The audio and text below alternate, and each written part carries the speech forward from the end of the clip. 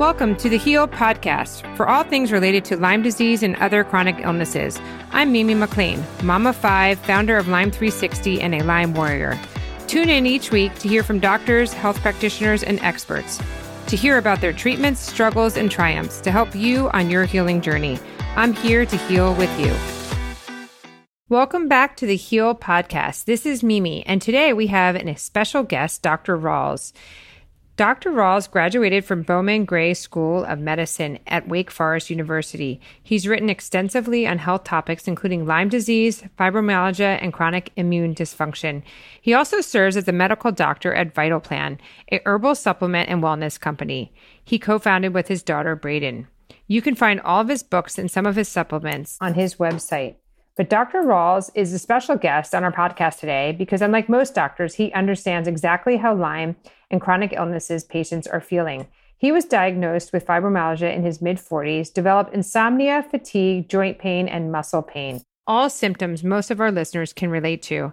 After finding no relief for years, Dr. Rawls decided to shift his focus from finding a diagnosis towards health restoration.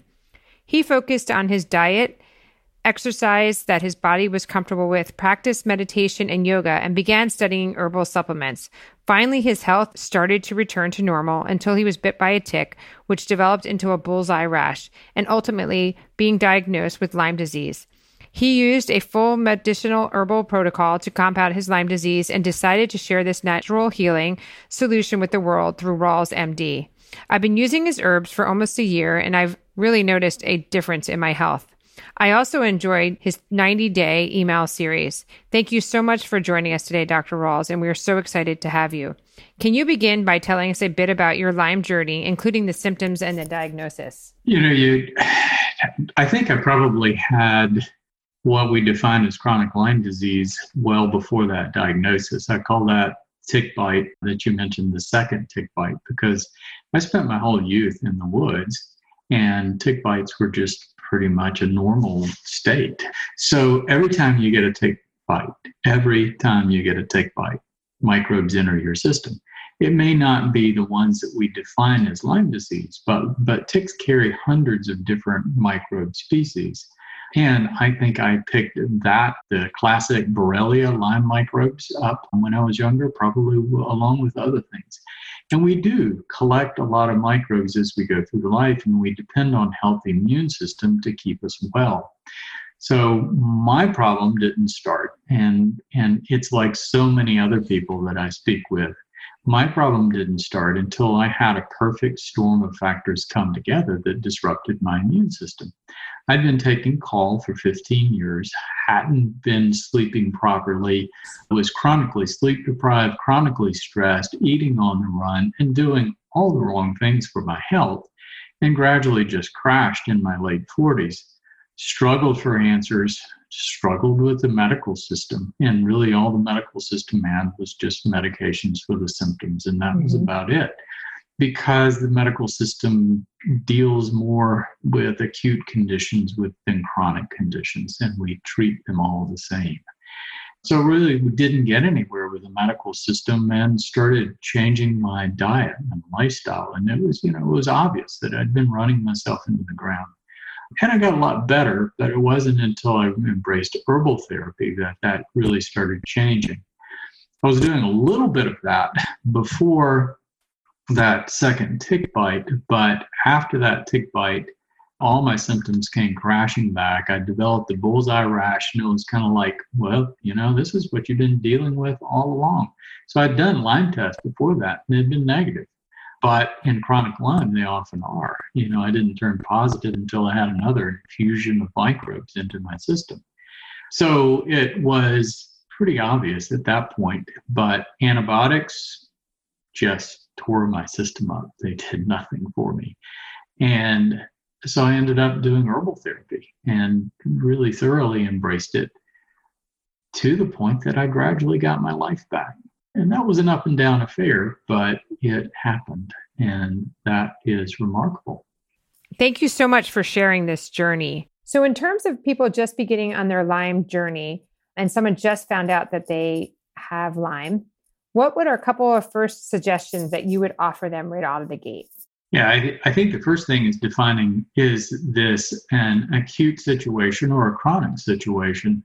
And if it is an acute situation, in other words, someone is just bitten by a tick and they develop a bullseye rash or start developing other symptoms associated with any tick-borne illness, fatigue, muscle aches, sometimes mild fever, variety of symptoms, then I think antibiotics are a reasonable choice, up to 20 to 30 days of doxycycline or the alternative antibiotics, I think is very reasonable.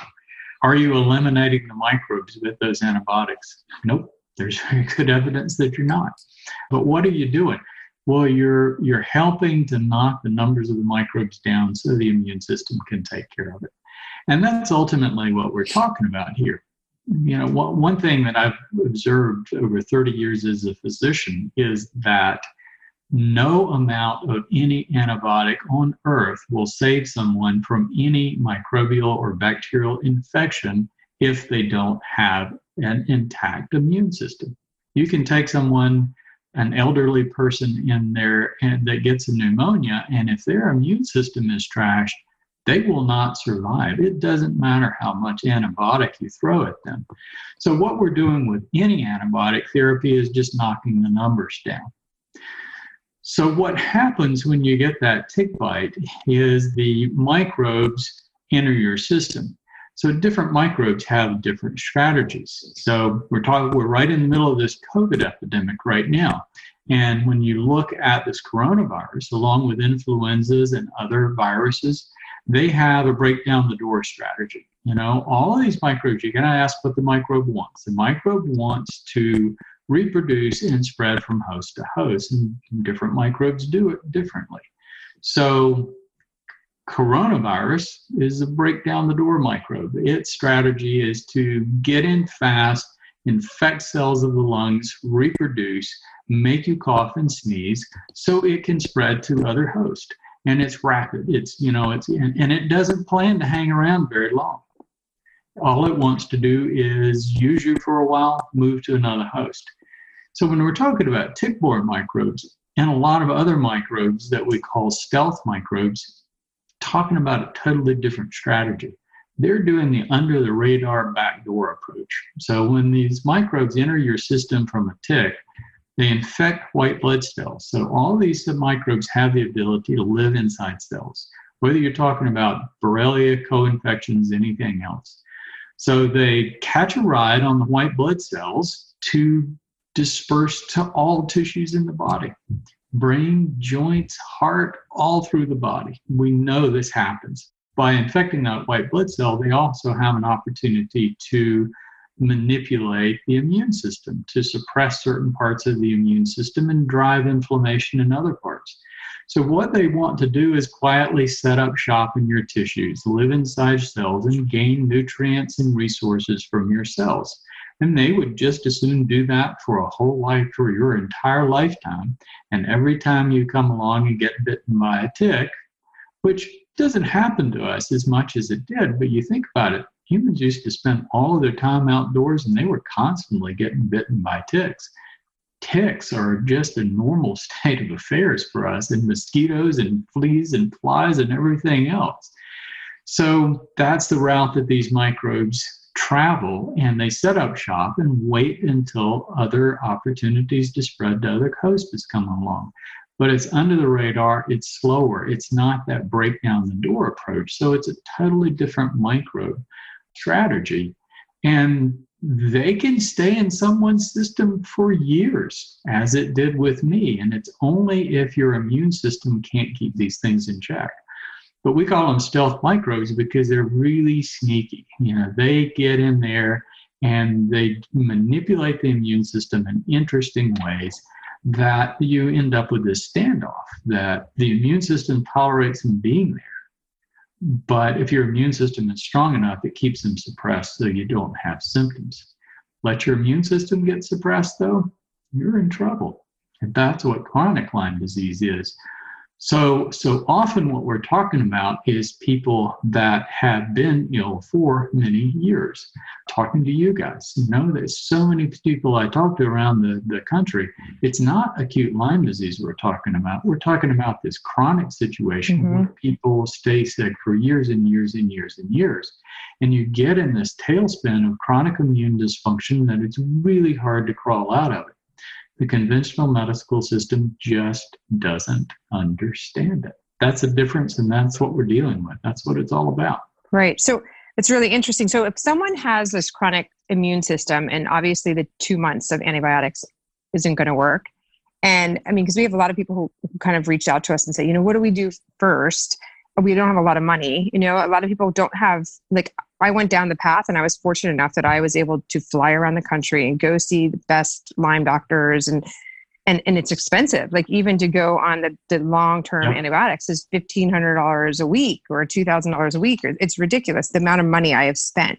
So now I kind of tell people, just stop and then start with whatever. I like your protocol, your herbal stuff. So would you recommend somebody that being their first, if they don't have a lot of money to run around the country, what would you just your first couple of basic things if you have chronic Lyme and that the 2 months of antibiotics is not going to work? Sure. It's one of all those things that if you have all the symptoms of chronic Lyme, fibromyalgia, chronic fatigue, and they all overlap, then you've got a situation where your immune system is dysfunctional. And that is allowing not just the Lyme microbes in your body to flourish, but all the different microbes in your body to flourish.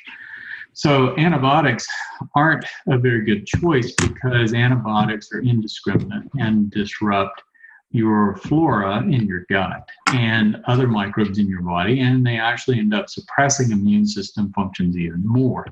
Antibiotics can work, but I've seen a lot of people that their lives have been ruined by taking long-term antibiotics. There are no studies that support long-term antibiotic use.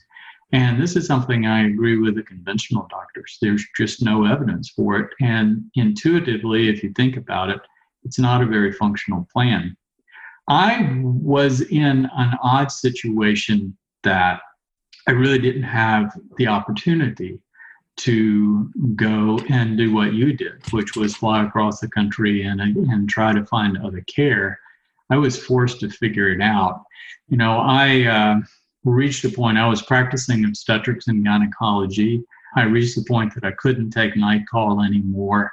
My group was not very patient and basically said, well, if you can't, I was one of the founding members of the group, said, well, if you can't take call, we don't want you here. And I had to leave. And there was really no idea how I was going to make it and generate income or anything else.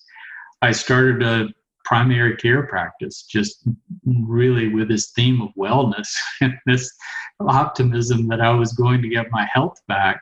But it was pretty shaky financially. I had kids in college and everything else during that time. So I couldn't leave because I had to cover this practice. I couldn't leave town. Right. I didn't have the financial resources to pursue any other care. I was in a small town when there really were no other significant specialists that I could trust. I had a basic internist. And I got on the internet and PubMed and read everything that I possibly could and considered every option that might be viable and came up with 3 main criteria for choosing therapy. Number 1 was, is there any evidence that this might be beneficial? I think that was important. Number 2, what's the toxicity of this potential therapy? Number 3, what's the cost of it? Could I afford to do it? And I looked at a lot of things. I tried a lot of things. I tried everything that I could bring to me, but I really didn't have the opportunity to go somewhere else, which really ended up being an advantage because it forced me to learn and it forced me to figure things out that I could make available for other people, which I did for my practice for years. And now we're doing that through the programs that we do. But when you go down the list of things, I mean, antibiotics are the top of the list. And for acute Lyme disease, I think they have value, but there are no studies supporting long-term use, none. And you're talking about $40,000 to $60,000. I have seen people that are more devastated from the money that they spent on antibiotics that didn't help them than the actual Lyme disease, which is terrible. So they're financially bad. And the antibiotics are really, really toxic. They destroy your flora, and they're just, I could go in the book, I listed probably 5 or 6 things of reasons. I had sepsis from mine. I almost died. I was in the emergency room for a week from it. It was because I had a port in. My port got infected. So I get it, not to interrupt you, but yeah. Yeah. So that option was off the table. So I looked at ozone therapy, but that wasn't, and I was going to conferences around the country on Lyme disease, alternative medicine. I became certified in holistic medicine during that time. So I was getting out there, but, I looked at that criteria for ozone and hyperbaric oxygen and hyperthermia and just all of these different things. And all kept coming back to the herbs. I happened to read Stephen Booner's book. It was about the time that I was figuring Lyme out, and Stephen Booner produced a book called Healing Lyme. And I picked that up, and it was kind of opened the door to say, well, maybe this herbal therapy is a reasonable thing to do. So that was early in the stage where I was going, okay, there's several thousand people that have used this and have reported benefit, even though we don't have the clinical studies, which are hard to do because they're so expensive. Mm-hmm. But we've got people that have, because of the internet, a lot of people have reported benefit. The potential for toxicity of herbs was really, really, really low. And the relative cost to everything else I could do was really very low also, the comparative cost. The other thing about the herbs is there is a lot more science out there than people realize. And there were good studies showing that these herbs do have antimicrobial properties, do have immune modulating properties, and do a lot of other things to really protect ourselves and boost ourselves. That has been brought to light very recently. So, it's just been more and more evidence accumulating. So in February, there was a study from Johns Hopkins University in Baltimore that they looked at the different herbs, some of the more common herbs, and it's actually most of the ones in our formulas, and found that most of them were actually superior to antibiotics. They were able to kill the cyst forms and the mobile forms of bacteria of the spirochetes, which antibiotics couldn't do. So now we've even got more evidence saying herbs really are important. But the advantage of the herbs is because of the low toxicity, you can take them for a long time. And that's what it takes with these microbes. You have to wear them down and rebuild your immune system at the same time. Okay, if I don't have a Lyme literate doctor near me, or a functional medicine doctor for that matter, can I go on your herbal protocol to help support my immune system to fight off the Lyme disease? And would you suggest being on those herbs for how long and how often? Yeah. Well, this is why I wrote the book. I wrote the book, Unlocking Lyme. I took a year out of my life just to write that book, just to detail everything that I went through and my experience with herbal therapy, and to make a case for the fact that it should not be expensive to overcome Lyme disease. It just requires patience and persistence, and that more than anything else. What I've seen with so many people that I've met is they get frustrated. They try one thing, they get a little benefit, and it doesn't work, or it stops working. So then they're on to another thing, and then another thing, and another thing.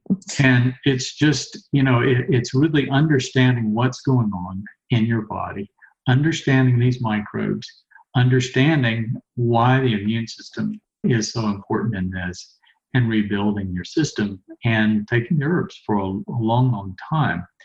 So, people in rural areas, I've talked to plenty of folks that didn't have access to Lyme doctors or integrative physicians, and not to knock those individuals. I mean, I think there are a lot of really good people who care about what they're doing.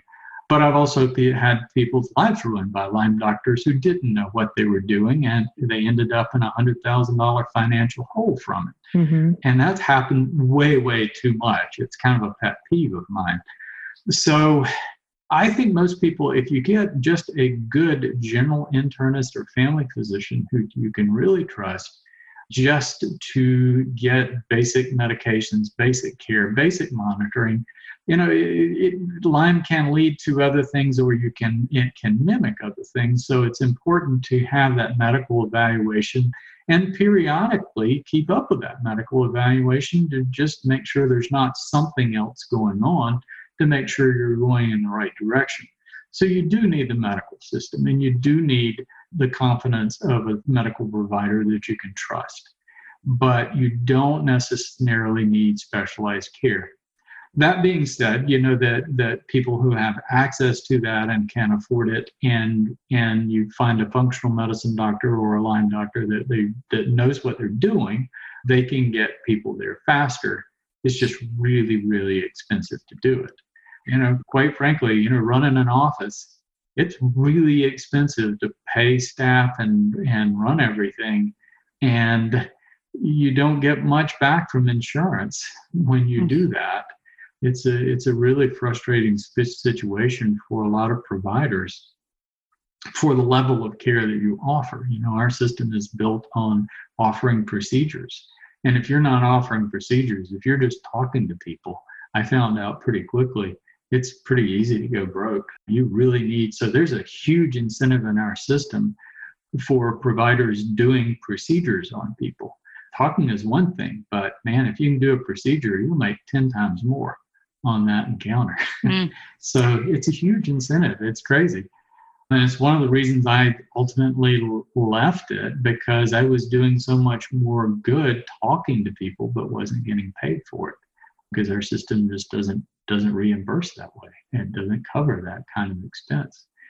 So I think anybody can get over it. I think the keys, I put so much of my foundation in herbal therapy, and complementing that with healthy diet and good lifestyle modifications and good sleep and all of those things, which sometimes take time to cultivate. It took me years to crawl out of that hole. I was figuring things out along the way, but it took me 5 years before I would reach a point where I said, okay, I'm recovered now. I'm done with this thing. So it took a while. But within 3 months of taking the herbs, I started noticing a difference. It was an up and down course, but it just kept getting better and better.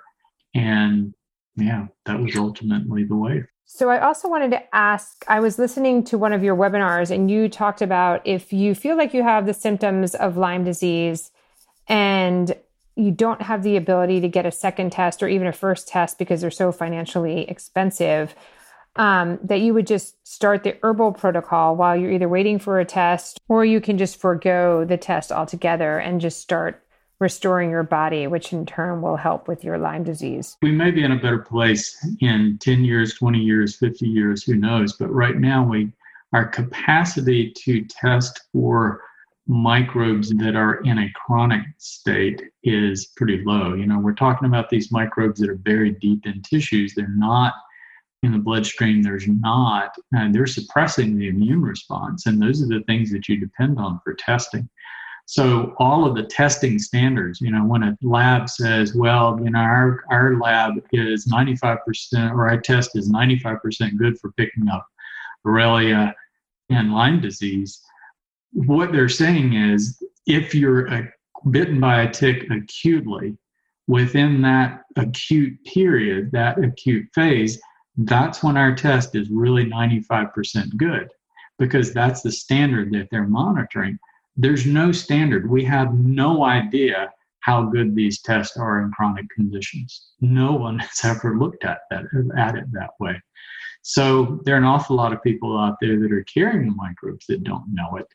But beyond that, there are a lot of microbes that we define as stealth microbes or intercellular microbes that can cause these same symptoms.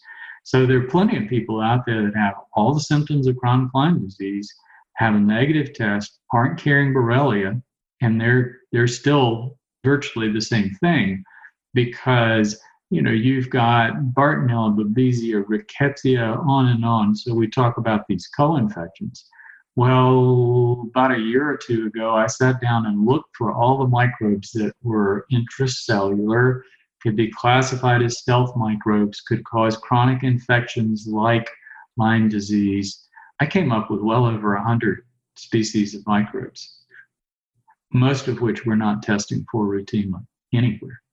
So these things happen, we collect them, and it's our immune system. And it's never just one microbe, This whole idea that we have microbes in our tissues is new.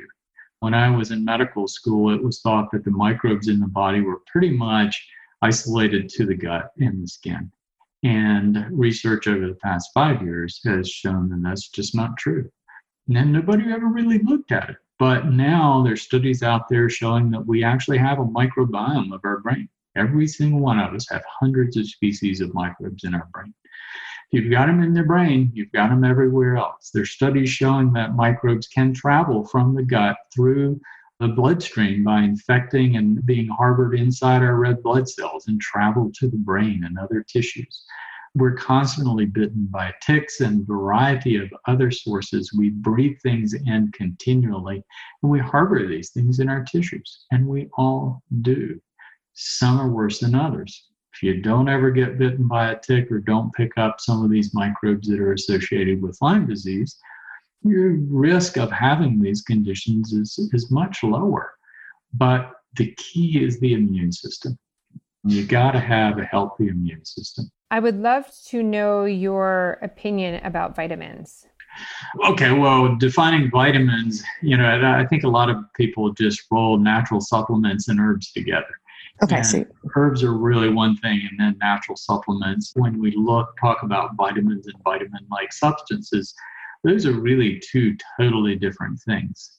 So basically what you're doing with different kinds of natural supplementative therapies in the form of amino acids and vitamins is you're trying to tweak the chemistry of the body by using those things to either replace lower levels, which sometimes happens in illness. We use more nutrients in certain areas than we do otherwise, or amino acids trying to affect our neurotransmitters in our body, because many of our neurotransmitters, especially the things that run our brain, are amino acids or amino acid derivatives. So if you're using amino acids, you can sometimes influence those things.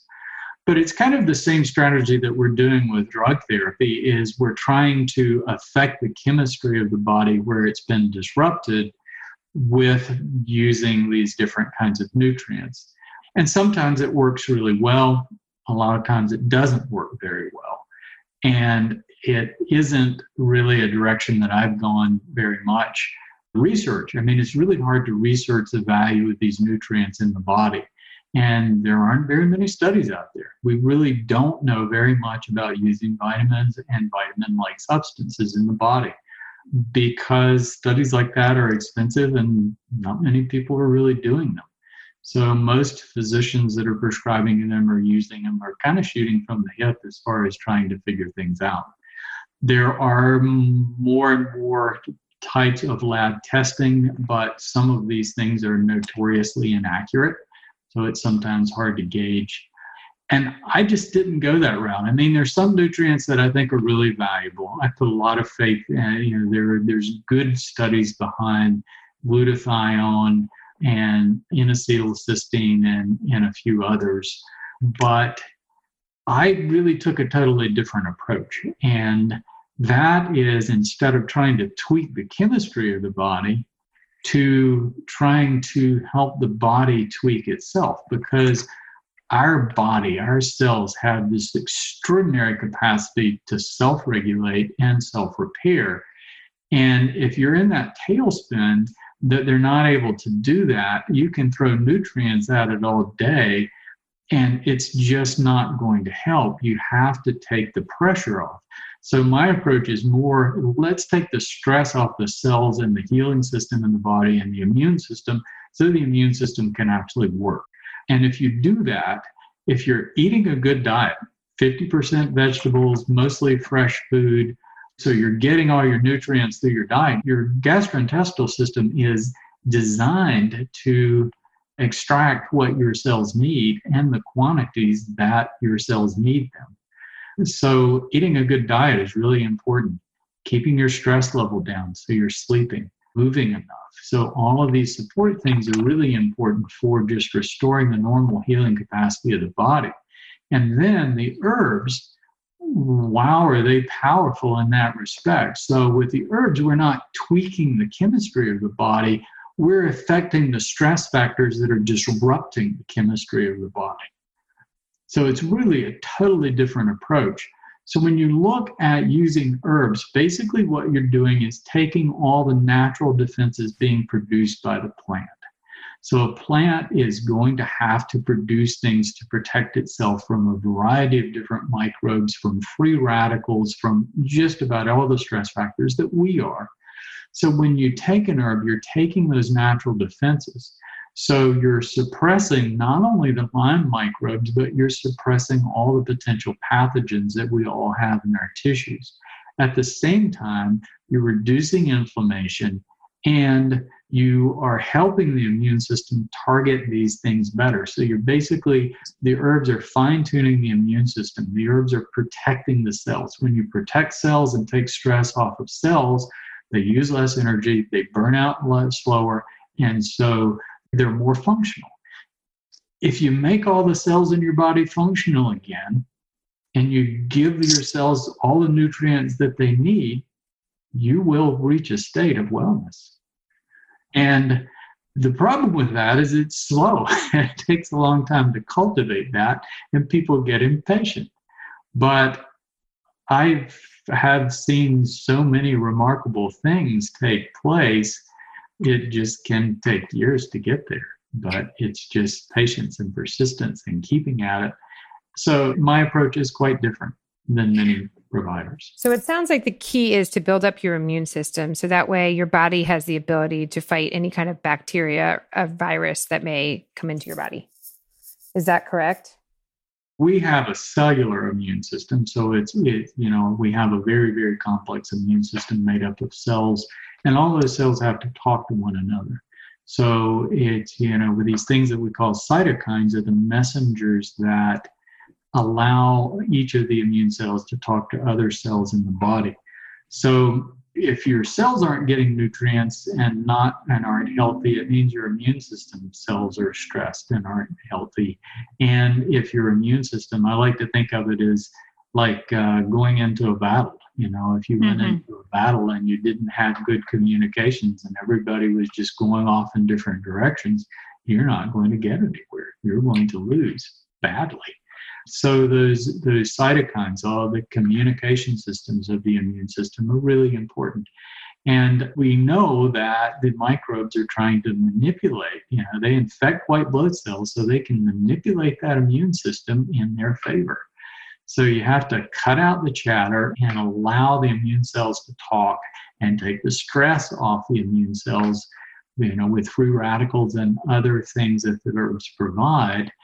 And then the immune system starts to recover.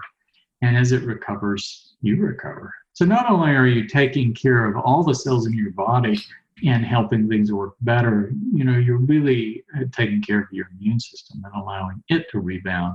I have a question that I think is pretty controversial that a lot of people don't have the same answer to, but I would love to know your opinion. Do you think your body is able to completely eradicate chronic Lyme? Yeah, the very quick answer to that is absolutely not.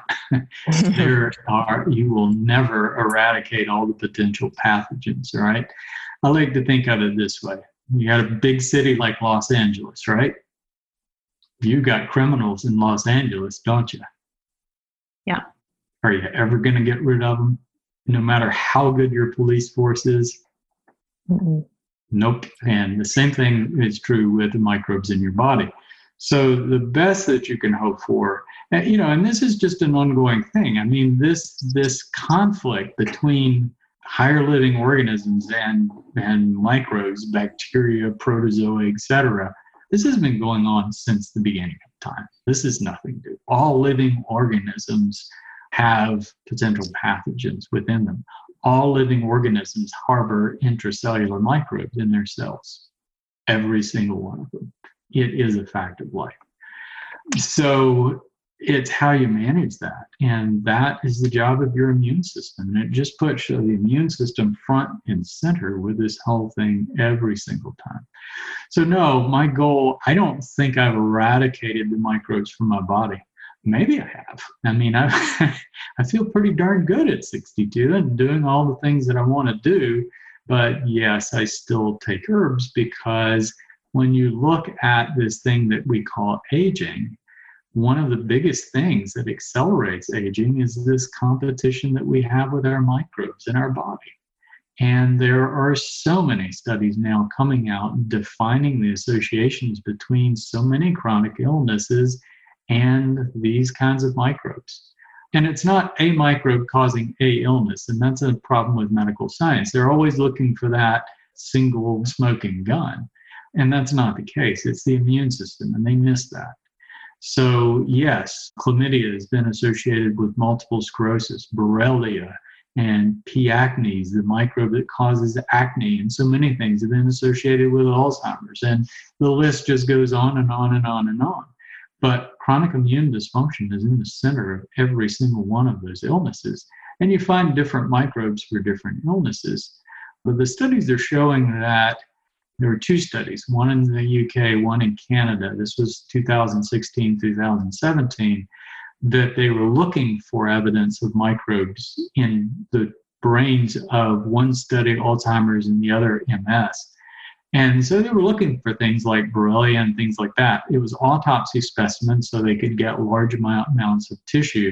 And they were separating out bacterial DNA from our DNA and able to, match the segments. They found hundreds of microbes in every single specimen. But they also found them in the controls. Every single control specimen had hundreds of microbes. They did controls of people who had died of something other than a neurodegenerative disease. The difference was the people with the neurodegenerative disease had a predominance of pro-inflammatory microbes of different varieties. So what it says is their immune system wasn't working. It wasn't keeping these things in check anymore.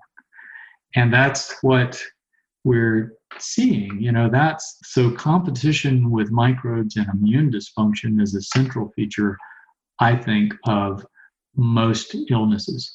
Right now, 20% of cancers are directly associated with intracellular microbes. 20%. I think that figure is really low. I think it could be most of them. We just haven't dug deep enough yet. Well, we had touched on this earlier, and I'd love to go back to it. Why do you think the medical community and insurance is not covered or acknowledged chronic Lyme? Yeah, they just don't understand it. We understand things like COVID, all right? Mm-hmm. Something that's right in our face and is just right, this thing that you measure that is acute infections. You do a test, you can rely on the test. Everybody, you can identify the patients by symptoms. You know who's got it. They're going to either die or they're going to get well. We do wonderfully well with that in conventional medicine because it goes back to the mid-1800s to something called Koch's postulates. A guy named Koch, K-O-C-H, define this idea that for a pathogen to be a pathogen, it had to be the single entity that caused that illness, and the illness had to be well-defined, and you could isolate that pathogen from someone with that illness. And it always caused the same symptoms each time. And we've found over the years that it's just not accurate, but most of conventional medicine are still looking at that. We still are looking for the pathogen that causes the illness. And virtually everything that we do is in terms of acute illness. So our conventional medical system does extremely well with acute care. You break your leg or have a stroke or anything like that. We do medical care, drugs, procedures that can acutely rectify that problem or at least stabilize it for a certain point of time. But we don't do well with chronic illness because we're applying those same tools. We're taking potent antibiotics and potent drugs and potent things to try to treat the processes of chronic illness where you just can't get well that way. We're artificially blocking processes, which can result in a state of managed illness where symptoms are reduced and the person doesn't die. They keep living with this illness, but we're not eradicating the illness because we're not addressing the causes. We're not looking at the underlying problem and saying, okay, what's going on here? And why is this person ill? It's the big question we always forget to ask in chronic illness. Why is this person ill? And that's something that I started doing in my practice. That, the standard medical evaluation is, well, let's collect all your symptoms, do a physical exam, get the labs, define your diagnosis so we can find the diagnosis, and we can't treat you until we find your diagnosis because we don't really know what you have. And I developed this reputation for people would come to me that were just being abandoned by the medical system. And that concept of diagnosis and that standard evaluation is valuable, especially in acute illness, less so in chronic illness. So my direction with it was when somebody came to me of, why is this person ill? What is going on in their lives that are making them ill? And I would go down a list, what are they eating? What is their lifestyle like? Are they getting enough sleep? Are they getting outside? Have they been exposed to different kinds of microbes that they could have something chronic? Is their immune system working properly?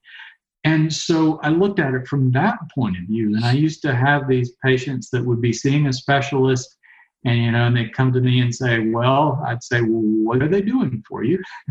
And it's like, they're not doing anything because I don't have a diagnosis yet. I've got to go through all this testing and they're not going to do anything for me until I have my diagnosis. And it's like, let's see if we can figure out why you're sick and see if we can get you well before you actually have a diagnosis. Exactly.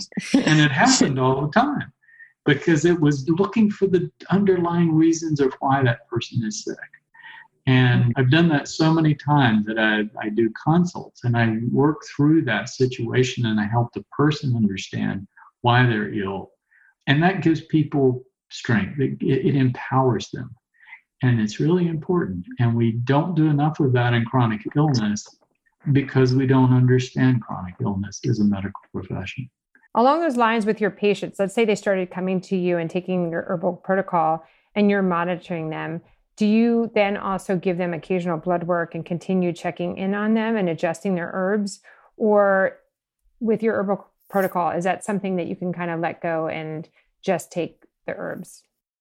When I was first in my medical practice, I went and got integrative training, became certified, and set up all the lab systems in my office. And I was basically doing integrative care the way a lot of integrative physicians are doing it, of still, looking for the diagnosis and that sort of thing. And as I went forward in time, I found that the more that I talked to people and really understood what was going on with them, and they understood what was going on, then I needed the labs less and less. Labs can be really expensive. A lot of doctors do well with labs financially. It's kind of like the Lyme disease thing. The only difference between fibromyalgia and chronic Lyme disease is, in my opinion, is somebody's had a positive test for Lyme disease. But otherwise, they're fundamentally the same thing. And that test is valuable because people, I remember, when I was first going with this, it was like, okay, well, my doctor said I have this fibromyalgia thing, but wow, if I could get a diagnosis for Lyme disease, I might be treated. And wow, all the symptoms are the same. And I'd get the test and they'd be negative. And it wasn't until later that I had a positive test. And so you end up in this situation of just doing labs to kind of cover for things because you're not taking the time to talk to the patients. And it was very frustrating because I found that the more time that I talked with people and got to know their situation, the better that I would be able to help them, the fewer labs that I needed, and the less I got reimbursed, to the point of hardly being able to keep the doors open because I wasn't doing all the labs anymore. I wasn't doing procedures. I was making people well. Didn't need to do that stuff. So yes, there is value in laboratory testing, but we don't have any good test right now for immune dysfunction, and we don't have any way to monitor, any practical way to monitor whether we're actually eradicating these microbes, and we don't really understand the microbiome well enough to measure out select species of the microbiome. So most of our lab tests aren't very specific. You know, we do CBCs, we do chemistries, and they don't give us a huge amount of information. Patients give me more information than anything else. I was told by my grandfather, if you listen to the patient, they'll tell you what's wrong with them. And it's true. Interesting. Now, are you still seeing patients as consultations, or are you strictly just doing, your vital plan and online? Right now, I'm putting all my energy into writing and working that way. I haven't ruled out the possibility of going back and doing clinical practice again. I ended up, I had this practice in a small town, an integrated practice in a really small town in North Carolina. And before integrated, anybody really knew much of what an integrated practice was. And again, the more time I spent with people, the more I had, the better outcomes I had, the fewer procedures I did. And again, it was really hard to pay my staff and pay the rent every month. So I eventually closed the office and put all of took a year and wrote Unlocking Lyme. And then I put all my energies into writing and connecting with people otherwise. With our program, we have a Facebook group that I am very visible in as far as trying to answer people's questions.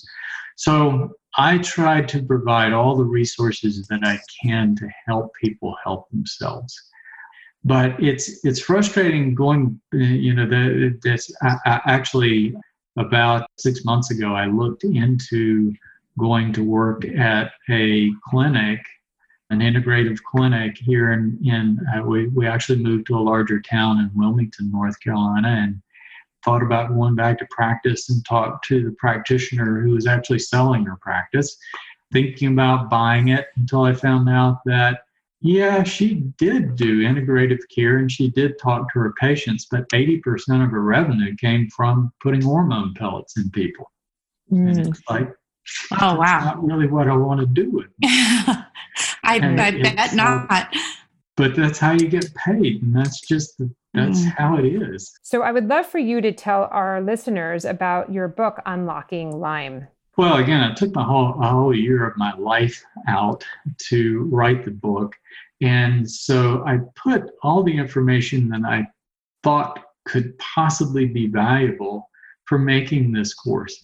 And it was for that person who's stuck in a rural area and doesn't have a high level of wealth and can't afford to go to Lyme doctors or just doesn't have access to that kind of care. It's a guidebook for them, but it's a guidebook for anyone. So the first 5 chapters are really helping people understand what Lyme disease really is. And it's a lot of what we've been talking about during this podcast. And that's the first 5 chapters. But then the whole other part of it is herbal therapy, understanding why the herbs work, understanding why herbs are a better option than antibiotics. Beyond that, though, is looking at all the different therapies that are out there. I consider the lifestyle, diet, and herbal therapy as a foundation. So that doesn't rule out having other kinds of therapy. It doesn't rule out intermittent use of antibiotics. It doesn't rule out ozone or any of the other kinds of therapies that can have some value in certain situations as far as getting people there faster. So I discuss the pros and cons of all of those things in the book. I talk about how to develop a relationship with a healthcare provider. So really everything that I could possibly think of. Other alternative therapies for inflammation, dealing with sleep and pain, CBD. There's a lot of stuff in there. Yeah. I love that book. I when I came out, I think it was on your pre-order. So it shipped right when you released it. And I read it in a weekend. And out of all the Lyme, I've pretty much read most of the Lyme books that are out there. And that one spoke to me. And so I was so excited to have you on here, just because I feel like you're a little bit of like my hero, because I've been following you for the past year, and you were very involved in responding to people on social media. And so I feel like I knew you without even knowing you when we got on today. So I'm so appreciative that you came on, and this has been absolutely amazing. Well, thank you. It's good to meet you guys too. And yeah, get the word out there. That's what it's all about. When anyone reaches out to me now and tells me they have Lyme, I always send them to your website and to your book as the first place to start, because I do feel like the key is to building your immune system, and you provide an opportunity to be able to educate them, but also a solution that's not super expensive. And no matter what path they decide to take, if it's conventional or more functional, the herbs can go along with it and definitely build up their immune system. That's awesome. Yeah, well, thank you for the opportunity to get this out there and try to reach as many people as we possibly can. And there's a lot of misunderstanding about Lyme disease and chronic Lyme disease, so it's really hard to reach people. There's a lot of censoring going on by Google, the FDA, everybody, because they, when people don't understand something, they find it to be threatening. And that is frustrating to reach the people that really need this the very most. So books work. That was how I felt like I could reach the most people and do the most good. Well, we appreciate all of that. And we really appreciate your time. We appreciate your book and the knowledge. And thank you so much. And for those of you that would like to learn a little bit more about Dr. Rawls, you can find him at rawlsmd.com. That's RAWLSMD.com. That website, you would be able to buy his book, and also it directs you to where you can purchase the herbal protocol if you wish. And there's many different types of herbal protocols that he has on there. So definitely check it out for some great information. Thank you. Each week, I will bring you different voices from the wellness community so that they can share how they help their clients heal. You will come away with tips and strategies to help you get your life back.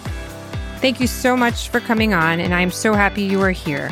Subscribe now and tune in next week for the first episode of Heal. You can also join our community at Lyme 360 Warriors on Facebook, and let's heal together. Thank you.